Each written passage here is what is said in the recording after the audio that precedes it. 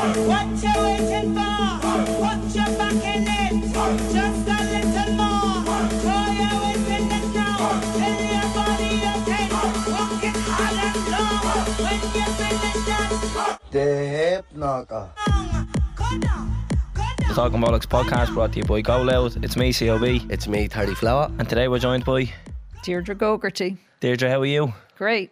Thanks for coming into us. Yeah, thanks for having me. Deirdre, for yourself, with every guest, we like to take it back to the start. So if you want to tell us where you're from and what life was like growing up for yourself. Well, I'm from just outside Drogheda, Mornington, just outside Drogheda. And I grew up in a very nice area, very nice family. Both my parents were dentists. I was the youngest of 7 children.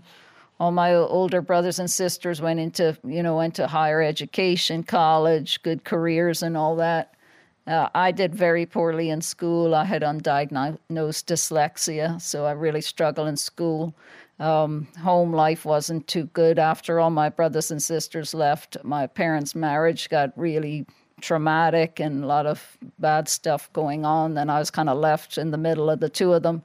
So I was very, very unhappy, and I was getting bullied a lot at school because I'm so shy. I guess I looked like an easy target. So I remember seeing a clip of Jack Dempsey and how he would fight people bigger than him. And also he would do things like walk across the desert and fight and walk back again, just like for a couple of $100, which of course is a lot of money back then. Yeah.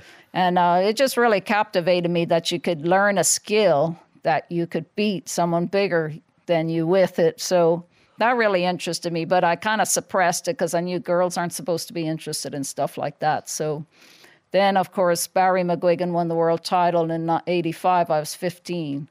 And it became a mainstream topic, boxing, and talking about Barry. So I was able to open up more about, following Barry. But I was really absolutely, totally obsessed. But I really couldn't show people how obsessed I was. I actually stuffed a sailing bag with a newspaper and hung it in my cupboard at home and started punching away. No clue what I was doing. I was just learning out of books, reading about Jack Dempsey. And I just kept working away on the bag, didn't tell anybody. My father moved his surgery to Wellington Quay in Drogheda, and it happened to be right across the parking lot from the Drogheda Amateur Boxing Club. So I would go to a surgery and I'd sit in the waiting room and I'd study the club night after night. I'd just watch it, never thinking I'd ever actually be part of it.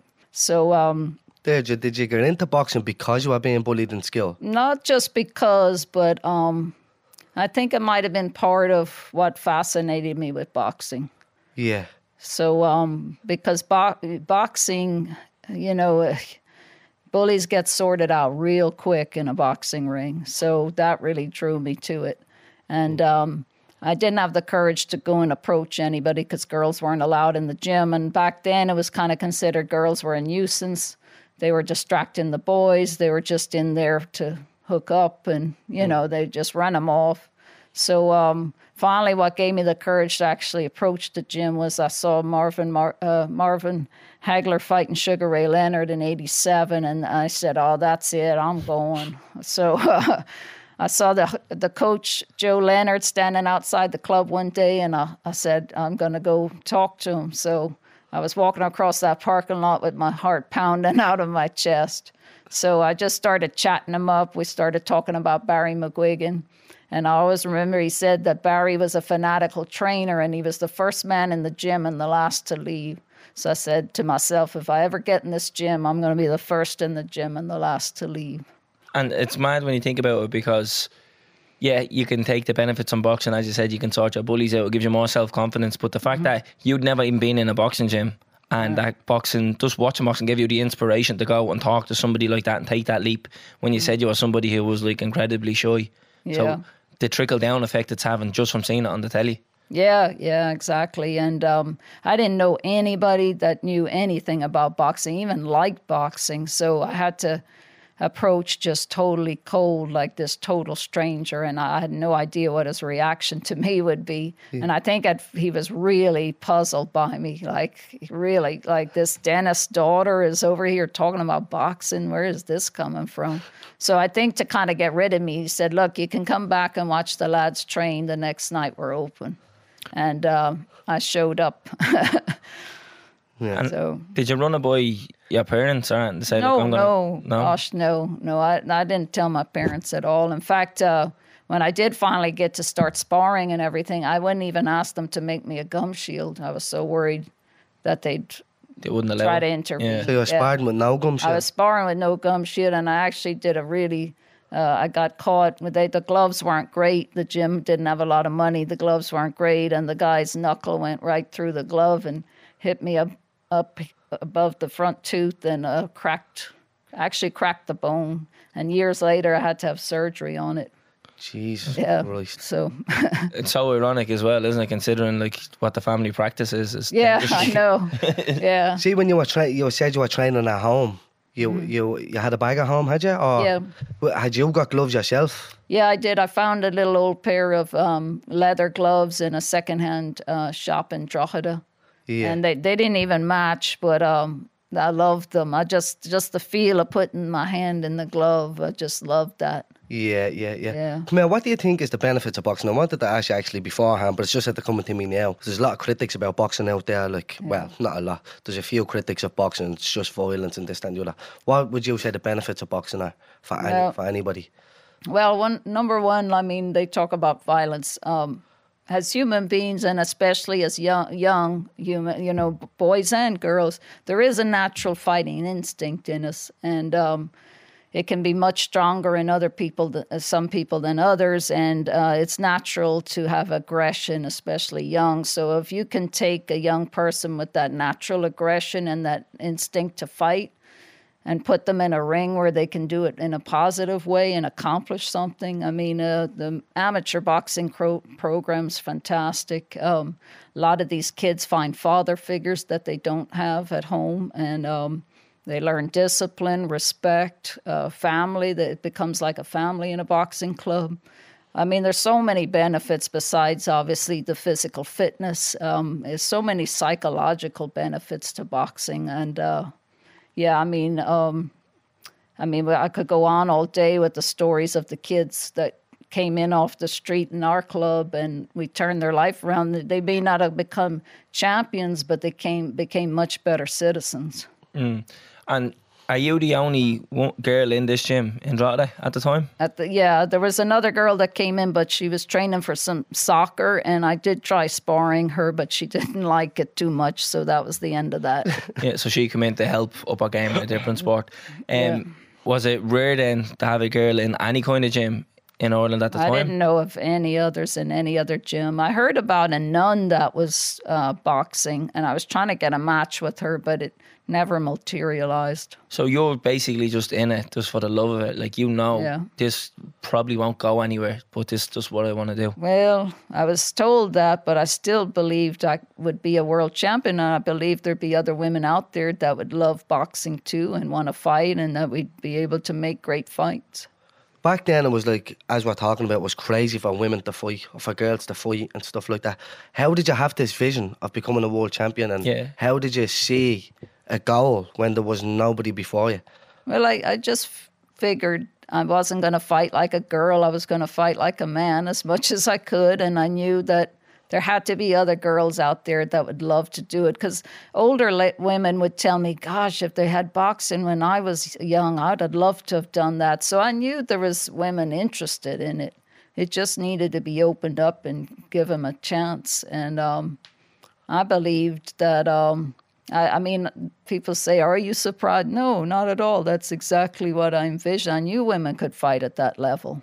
It was just a matter of time. It's mental how you had that vision back then, especially like I think now we see the likes of Katie and all, and we're like, oh, that's brilliant. But back then, like, for a girl to go in like yourself and have that vision like that, if you would have said that to people back then, they probably would have thought you were crazy. Yeah, and there was no even pathway. It's not as if you can be like, right, if you apply yourself right, we can get you a few fights and go to the Olympics and then move on. It was like, no, women's boxing wasn't a thing. No, there was nothing. So I just felt like I had to work really hard, get as skillful as I possibly could, and eventually a few people would get together and say, hey, we've got to give this girl a shot, So Once you keep showing up. So how do you eventually get your first fight? How does that So I come went about? on the Pat Kenny radio show. That was in 1991, and a listener got word to PJ Bennis, who was doing kickboxing and boxing down in Limerick, and he had a girl kickboxer. So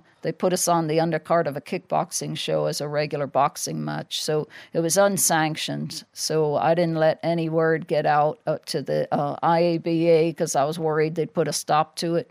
So just me and my coach went down there. I didn't tell any family, no friends, nothing. What year did they pass a law? Wasn't it to ban women from boxing? That's what I've heard. I mean, it was always banned as far as I was told. Yeah. And they would come up with different reasons. Like my coach tried real hard just to get exhibition matches on regular boxing cards. And they'd always come up with stuff like, it could cause breast cancer. It could cause ovarian damage. Women are unstable on their menstrual cycle, so they can't box because of that. And it was just all these really vague reasons just to not be bothered with it. Well, it was technically illegal, wasn't it?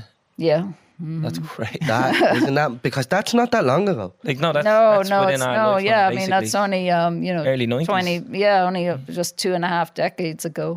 Like that's only gone. Like that's We were both alive when this was going on. like that is scary to think about, isn't it? When did you tell your parents that you were boxing, and what was their response? I did tell them after I had the first fight at the one down in Limerick and I won. They announced a decision and I won the fight. So I thought once I told them that I won, they'd be happy. They think I'm decent enough to do this and I won't get hurt. Because they were mostly worried about me getting hurt.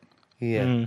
Yeah, but you can kind of see where they're coming from. Like, when no disrespect towards you, but like being a dentist is a solid career. You have two parents there who are established already. You think like, look, we can sort something out here, and you're like, no, I'm gonna go do the sport that I'm not allowed to do. I don't know if I can make a living from, but I'm gonna do that anyways. They must be like, what is going on? Did they see any kind of change in you when you like from when you would have started boxing? Obviously, you would have grown in confidence and stuff like this. Did they ever say that they noticed this? No, I can't say they have. That's an interesting question, though. I'm not really sure about that. Did you feel it though? How different did you feel from? Yeah, I mean, I definitely felt more confident. Just the fact I'd finally gotten the ring and I'd done what I dreamed of doing. I trained for 4 years for that fight. So to finally get in there and do it, it was a big boost. That's like even that is mad. Like 4 years you were training, and then you finally got your first fight. It's an unsanctioned fight. It's in Limerick, and just showing your code. That's just all. Like you're just waiting for a train that you don't know if it's going to come or not. Yeah, basically. It's crazy when you think about it. Yeah. So what happens? What's the follow on from that fight then in Limerick? So Pat started making contacts in London because he was a former British welterweight champion. Him and his brother were both British champions, so they had a lot of contacts in London. So he started talking to people in London, and then we went over there for a fight in the basement of a pub. It was also unsanctioned. And we stayed with a friend of his who was a pro referee called Paddy Sower. And he knew this Bo Williford in the States. And he said, if anybody knows anything about boxing in America, it's Bo. And if you want to box, that's where you got to go. America. So America, yeah. Women's boxing was a thing in the States. Well, it was licensed. It had been licensed since the 70s. There was a little bit of activity going on. I'd heard of this girl called Chris Cruz that was boxing, so I was trying to get a match with her. Yeah, it's just, I'm still kind of baffled. Like, for people that don't really understand boxing and not in with it, like unsanctioned, how dangerous it is to have unsanctioned matches. Like, the reason why these matches are sanctioned by governing bodies is to make sure the right rules are followed, the right procedures are followed, and then the right aftercare is followed. Like, you could be going around with a concussion and then taking a fight on 3 days' notice or something like that. Yeah, but absolutely. That's why it's so important to have sanctioned fights. So you go stateside then, I'd imagine. Yeah. So my coach knew Paddy. Paddy knew Bo. So Paddy put the pressure on Bo to have a look at me, give me a chance. So I was able to send him my fights, footage of my fights from Limerick and from London, so he could see, you know, could fight a bit. And I didn't hear from him for 9 months, and he finally called, and he asked me to come over. He said he watched the tapes and I was one bad mother. So he asked me to come over, but I didn't find out till I was already over there that he didn't actually want me there. He was only doing it to return the favor to Paddy. Yeah. He figured I'd last a couple of weeks and then I'd be on the next plane back to Ireland because the heat and the training would be too hard. What year are we talking here? That would have been 93. Fucking hell. Yeah. Did you say you moved to Dublin and boxed out St. Saviour's as well? Yeah, so in '89, I was working on the Teenage Mutant Ninja Turtles for Murakami Wolf Dublin. So, and then my parents split, of course. They'd been split for a while. I was living by myself in the house, and then the house got sold. So I moved up to Dublin. I was really worried about leaving the Drogheda Amateur Boxing Club because I've finally, I've been in there 2 years, and now I would have had to turn around, start over, and try to get another gym to accept me. So I went to the St. Saviour's Boxing Club and walked in, saw John McCormack. Of course, I didn't know who they were at the time, but a taller man and a shorter man, and the shorter man was the first to talk to me, and I explained everything very carefully. And he said, "Why would a nice young girl like you want to train with these bums?" That's madness, isn't it? Was it a shock for you going from where you come from to literally the north inner city of Dublin? Well, I was really excited about it. To me, it was like the most authentic boxing club. I mean, I was just thrilled to be part of that. It was, I wanted to be in the most kind of hardcore, serious, really, steeped in boxing, no BS type of club. So, I loved that they let me come in.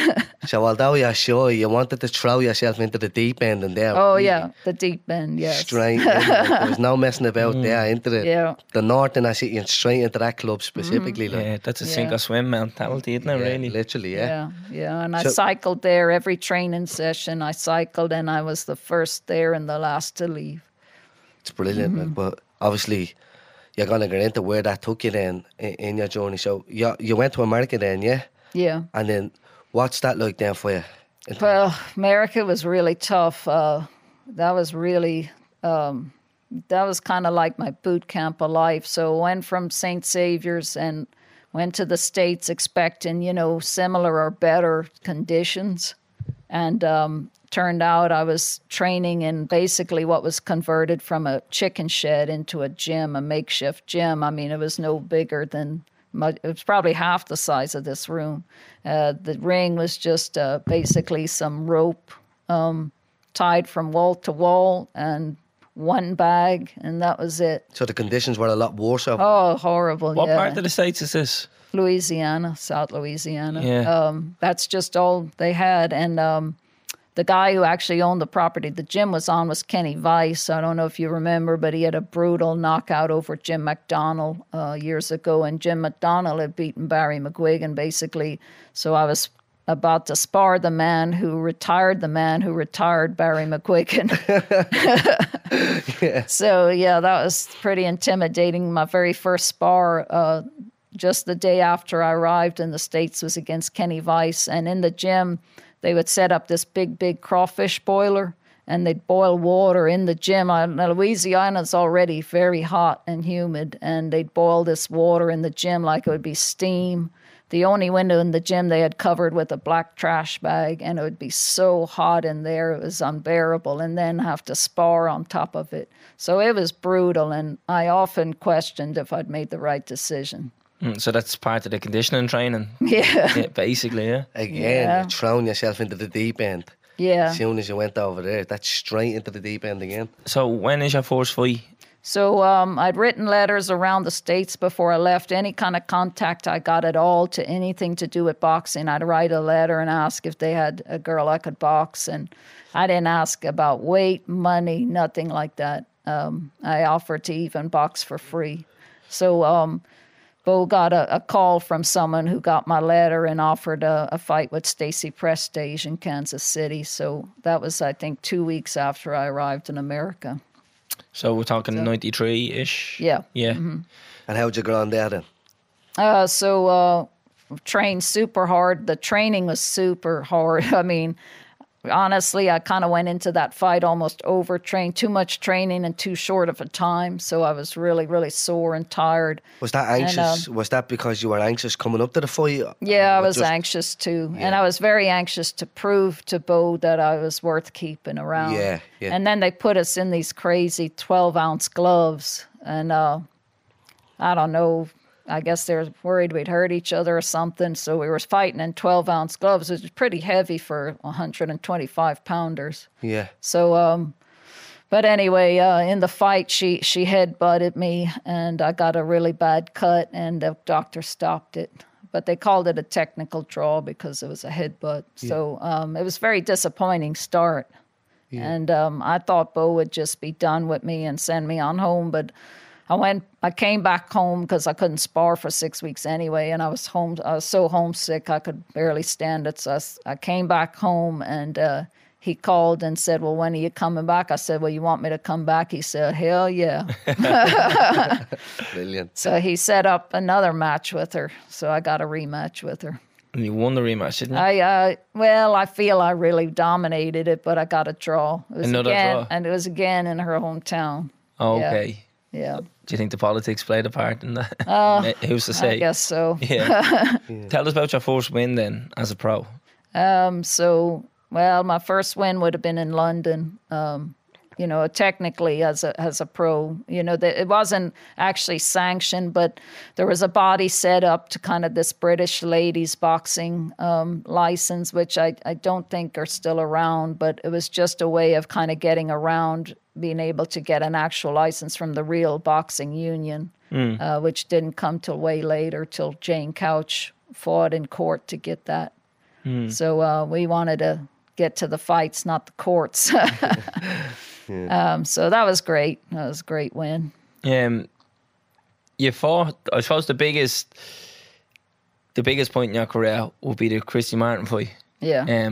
For those that don't know, that was on a Mike Tyson undercard. Yeah. On Showtime. Right, 1996. Which is crazy when you think about it. Talk to us about this one, because I've done a bit of research. You were billed into the ring. Yeah, I remember that well. There was a lot of celebrities there. So what Tyson fight was it? It was the second fight against Bruno. I got Bo called me one night and said, "So you're fighting Christy Martin on the Tyson Bruno card," which I knew was the following week.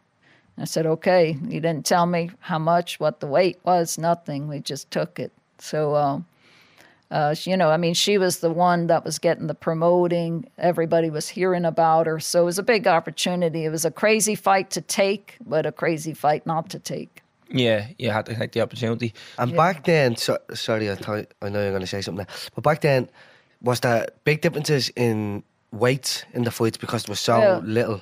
Yeah, well, back then they kind of, because there was fewer women, they kind of didn't... they let us fight out of our weights a lot. So I fought out of my weight a lot. So I'd already fought girls significantly bigger. Yeah. The problem with Christy Martin is she was very good and a big, big puncher. Yeah. She could knock women out with one punch, which is unusual. So you have to weigh within a certain amount, or they're not going to let you fight. So I couldn't weigh in too low. So Bo went and got a bunch of quarters from the casino and put them in my pockets, my socks, my jacket, all over wherever I could put them. So I've just made the weight enough. I'm actually shocked by that. Like that sounds like something you'd see in a film. Yeah, it's actually so dangerous. Like trying to add weight onto yourself to fight someone who's a lot bigger than you. Yeah. To have a fight on a Mike Tyson undercard, it just sounds crazy to me. Like, Yeah, but I mean, hey, it was a big shot, it was a big fight. So Tell us about the actual occasion and the event. What's it like making the walk to the ring, celebrities in the crowd? It's very surreal, really surreal. But yeah, at first, I mean, there was a ton of English fans there because of Bruno. Yeah. And but when we walked out, I mean, I didn't expect them to boo and jeer us. I thought, at least they'd give us a chance to fight first, see how we look. But immediately when they saw it was women, they started booing. They would just want to get it over with and see Mike Tyson. I guess they thought we were going to slap each other around or something. I don't know. So, but I'll never forget, like when I got in the ring and I started looking out, started seeing famous people. I was like, wow, you're used to watching them perform, not the other way around. And so once the round started, and I'll remember about midway through the round, Christy, I caught her with a really good left hook. I had a really good left hook, and I caught her with it. And she dropped her hands and laughed at me. So I jumped right on her, and I caught her with probably maybe 4 or 5 punches, and the crowd just went nuts over it. So I could feel the whole momentum shift, and by the end of the first round, I mean, they were on their feet cheering. so you were booed in and probably cheered out then. Yeah. Like, How did the fight go? It goes down as an absolute brawl, doesn't it, really? Yeah. I mean, of course, fighters always feel like if a loss is a failure, no matter, for me personally, it's a failure. But for women's boxing, it was a huge win. Yeah, because I was speaking to a friend of mine last week and he was asking who we had coming up on the podcast. I mentioned your name. And one of the things that's really, really heartbreaking about your story is so little people actually know about it. Mm-hmm. And he knew exactly who you were. And he told me, go home, get on YouTube, look up her fight with Christy Martin. He says the two of them go hell for leather with each other and the crowd is electric. Mm-hmm. So he was able to tell me this. Yeah. And then I've obviously heard you speak about it as well. So it's something that's, actually, it is like something out of a film. It might make a good Netflix documentary. You never know. Seriously though. Yeah. Doesn't that sound mad? Like you're putting stuff in your pockets to make weight. Like to put on weight to fight somebody who's too much bigger than you. Like that almost sounds surreal. Like it doesn't. Do you know what I mean? Like, Yeah. How did the fight go? How did you feel it went with the outcome and things like this? Yeah, I mean, I feel I boxed well. She was just so strong, and she dropped me in the second round. It wasn't really a punch that like had me dazed. It was just the momentum of the punch. She caught me at the right angle. I was a little off balance the way she caught me, and I jumped right back up. But I knew right then, once you get dropped like that, if you don't come back and drop them, it's very, very hard to make up the point difference. yeah. So, but I mean, I boxed well, and I think I should have won some rounds. The cards were very lopsided, but a lot of people felt I could have got a draw. Some people even felt I won. But she was, you feel the strength, that strength difference and that weight difference. You feel that in the later rounds. Yeah. So although it was bad for your record, it probably didn't do any harm in your stock, though. I got a lot more calls and got a lot more fights from it, so that was great. Yeah. How does the world title fight come about? So I got in another 5. After that fight, I had 5 inside the distance wins, and then I got another shot at the world title in '97, and that was against Bonnie Canino, and she was a really excellent fighter. She was also kickboxer as well. I believe she was a world champion kickboxer as well. So she already had the title, so I was fighting her as the challenger. Where does the fight take place? In New Orleans, Louisiana. As well, yeah. Yeah, so that's the closest thing I've ever come to a hometown fight. I was living in Lafayette, but it's not really a hometown fight.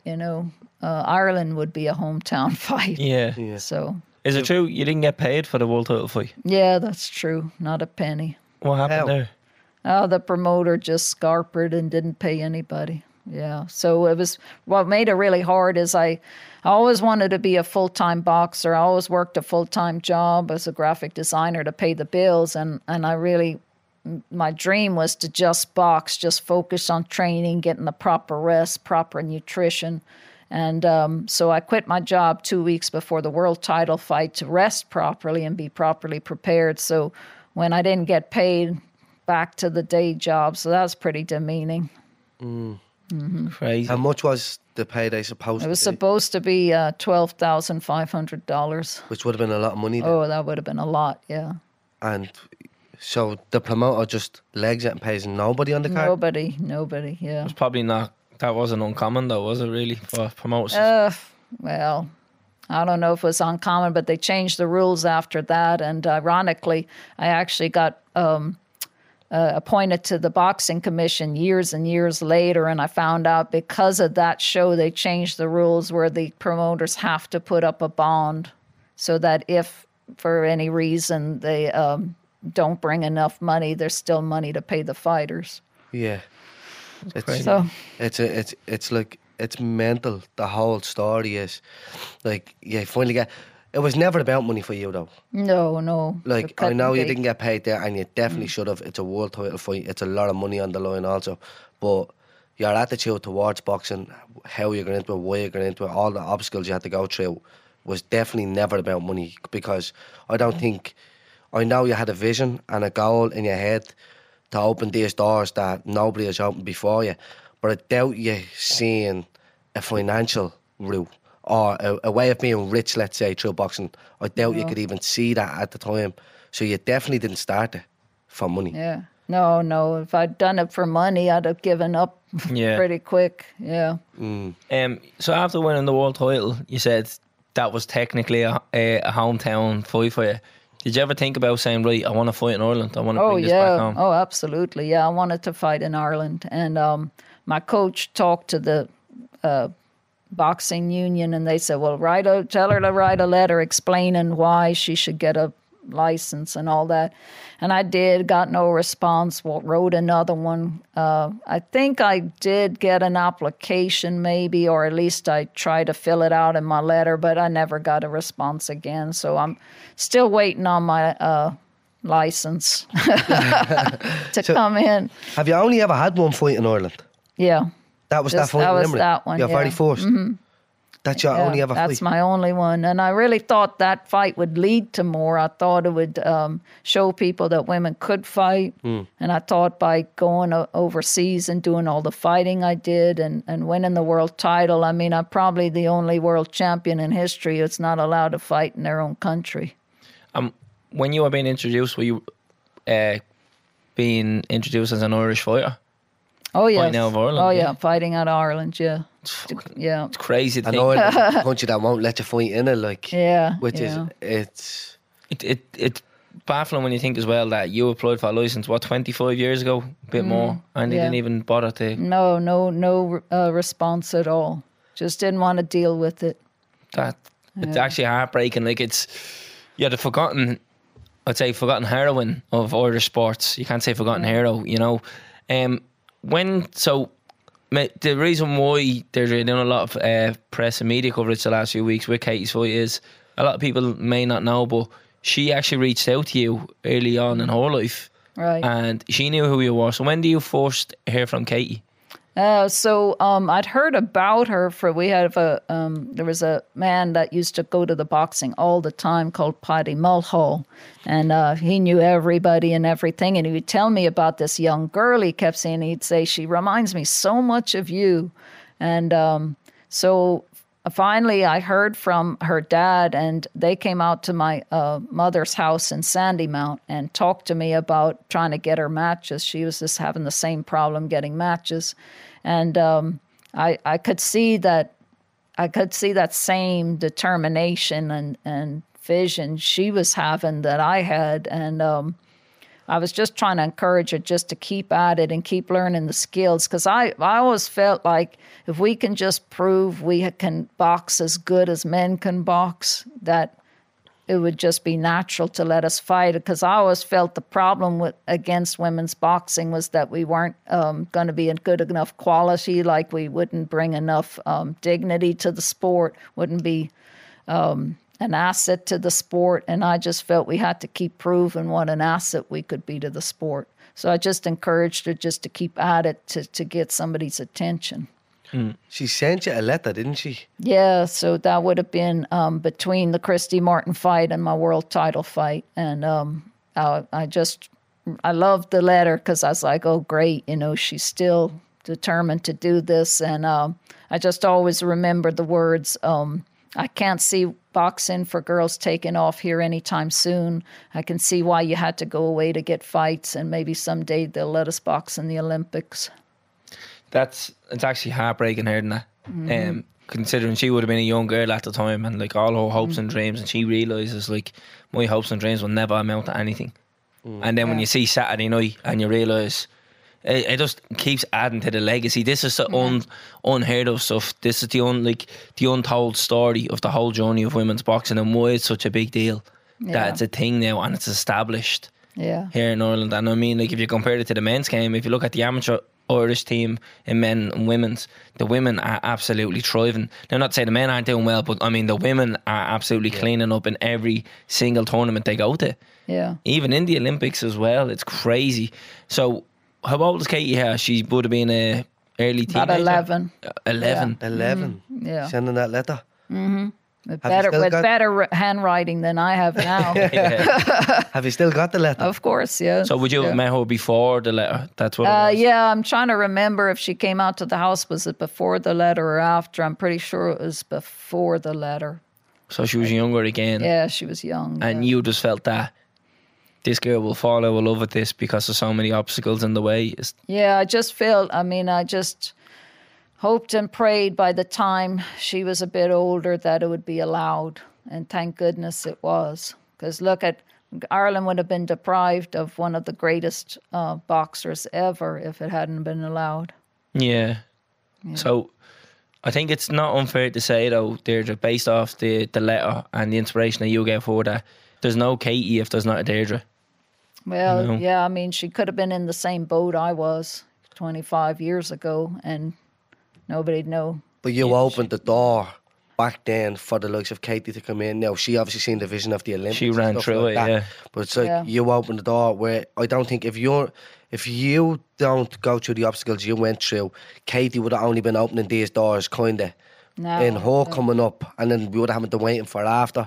So Katie probably wouldn't have had that homecoming or Olympics probably wouldn't be around for women for another bleeding 12, 14, 16 years. You don't know, you know what I mean? Right. So I think it is safe to say that if you don't open that door, we definitely don't see the kind of spectacle we've seen and stuff like that. And yeah, I mean, well, it just goes to show you what can happen when you give people a chance. Yeah. That's all they ask is a chance. They're not asking for any more than a chance to do what they love to do.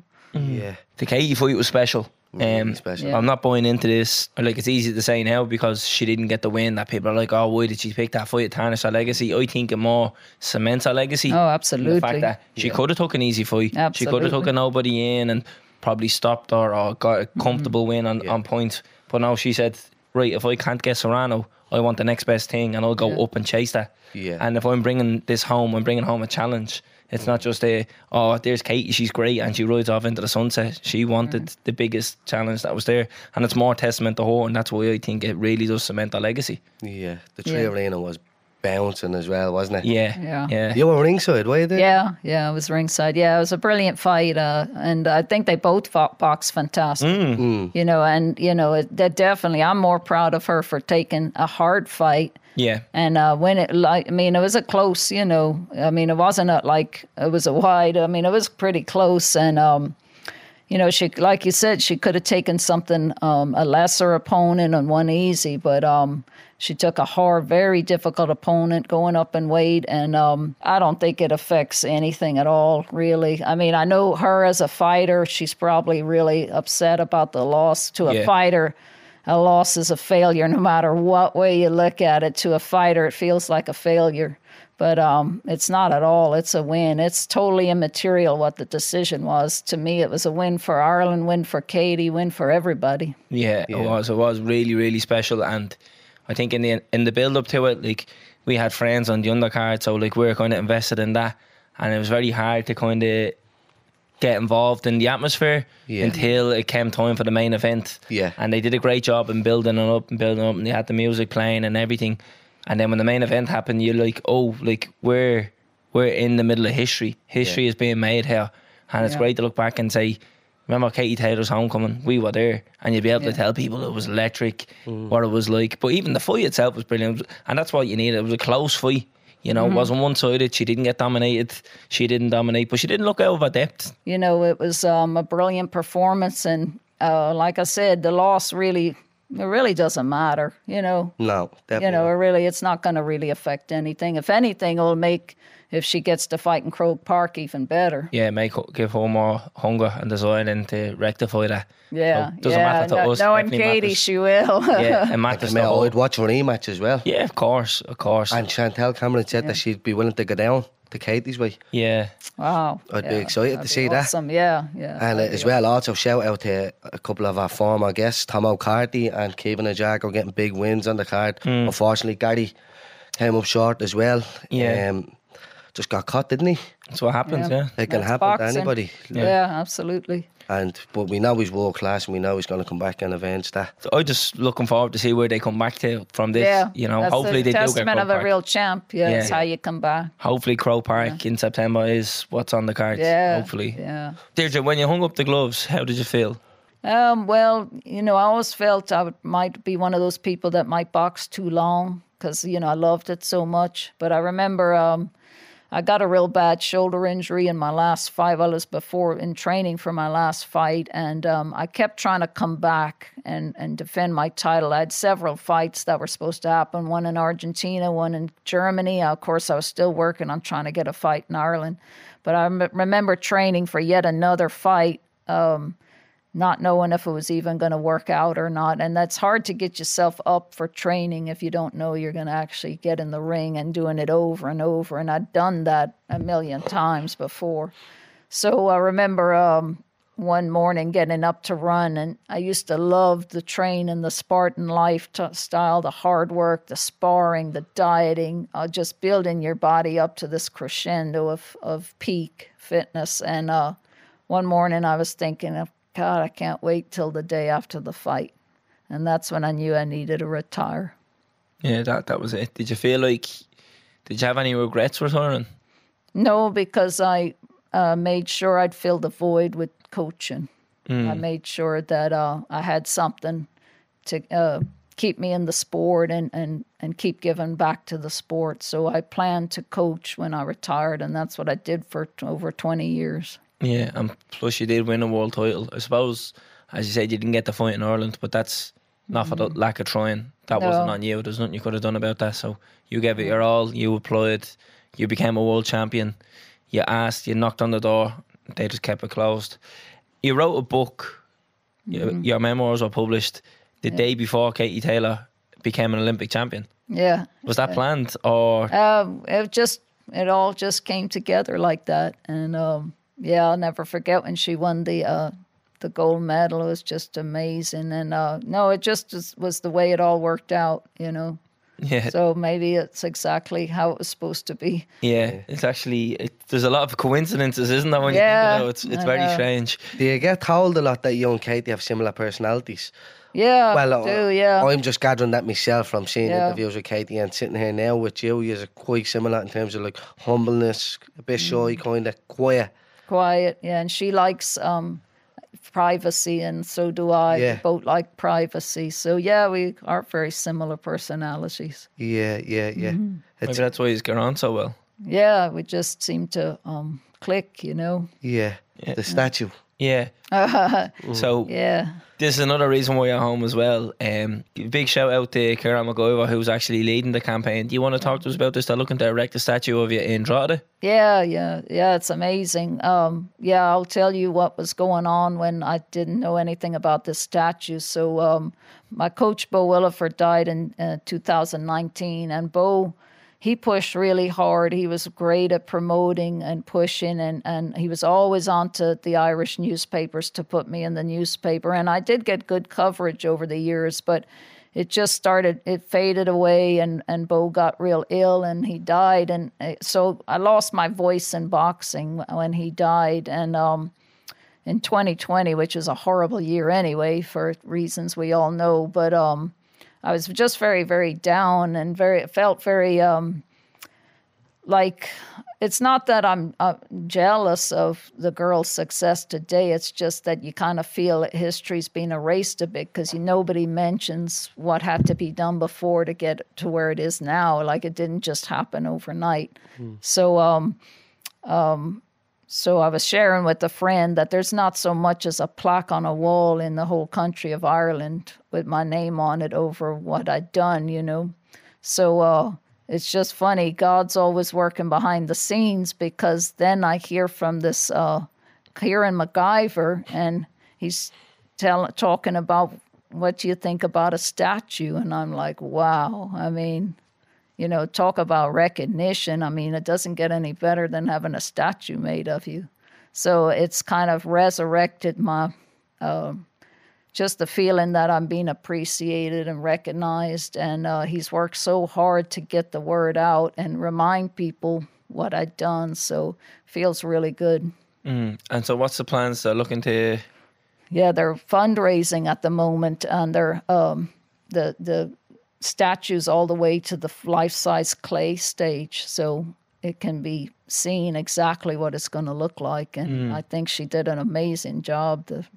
And where are they looking to put the statue? Right now they're considering Scotch Hall in Drogheda, which would be perfect because I cycled in and out down the Marsh Road right by that spot for years, in and out to the boxing club and in and out to Drogheda. So that would be a great spot. Yeah, and you said the fundraising for us. So if people are looking to donate, where do they go? Yeah, they go to GoFundMe. It's a GoFundMe, yeah? Yeah, it's a GoFundMe. All right. So yeah. I really appreciate it because, man, I really want to see that thing up. Yeah, no, just with the recognition that is out there for boxing and the accomplishments that women have achieved, and across all sport in Ireland, we're really in a great place going forward when it comes to women's sports. And then we are coming full circle. Like, she got the homecoming that she deserved, and Eddie was on her saying it's a shame it's took so long. But in a way, as I said, you're the forgotten person in Irish sports, so it would be great to give you that recognition as well. And big shout out to Kieran, who is a gent. He reached out to us months ago it was. He's like, look, I have Deirdre here, is there any chance you're having a podcast? I was like, yeah, of course, like, here's a date, book it in the build-up to. He's like, no, that's still gonna go ahead. I was like, of course it is. Yeah. 2 weeks ago he was like, look, since I've booked in with you, they're just doing this, she's doing that, she's doing this. Matchroom, I've been onto it, off the ball or onto a Pat Kenny or onto it. I was like, Jesus Christ, just as well. We booked in early with you. So yeah, you've done a lot of work with Matchroom as well. You were guest of honor. Yeah, it was great. You were guest of honor, weren't you? Yeah, it was brilliant. Yeah, it was just really nice to be treated like a world champion. I'm not used to it. You know? Yeah. Yeah, and where's the belt now? Where's your... Well, it's actually at my sister's house right now. I'm afraid I couldn't lug it up to Dublin, so but it's at my sister's. I did have it with me for a few of the occasions, so it's nice to bring it out again, blow off the dust, and show it off. Yeah, just to let everybody know. And you're coaching. You're coaching. I'm not at coaching at the moment. We moved, and where I moved to, there's no boxing club, so I started doing karate.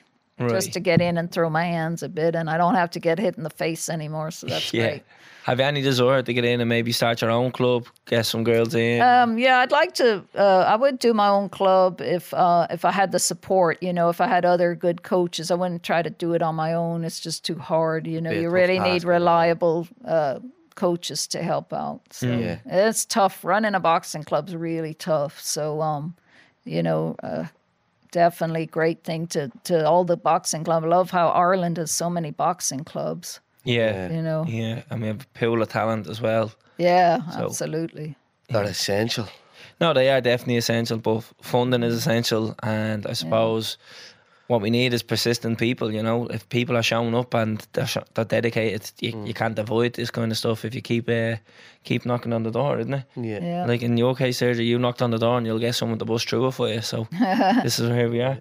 Right. Anything else? No. Right. So get on to the GoFundMe. We'll get a statue of Deirdre up in Drogheda, And when we release the podcast, we'll also share the link Yeah. to the statue and get Brilliant. people to donate. yeah, After that. and hopefully Thank we you. have it done, dusted before you go back home. Well, I don't want to say back home.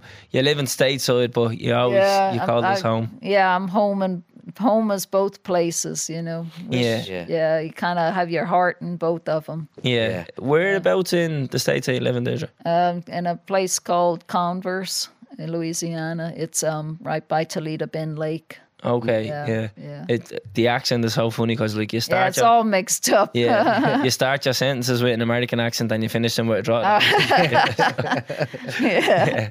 All right, then we'll wrap this one up then, yeah? Yeah. Take us out there, Chris. Boom. Subscribe to this podcast for free on the Go Loud app. What you waiting for?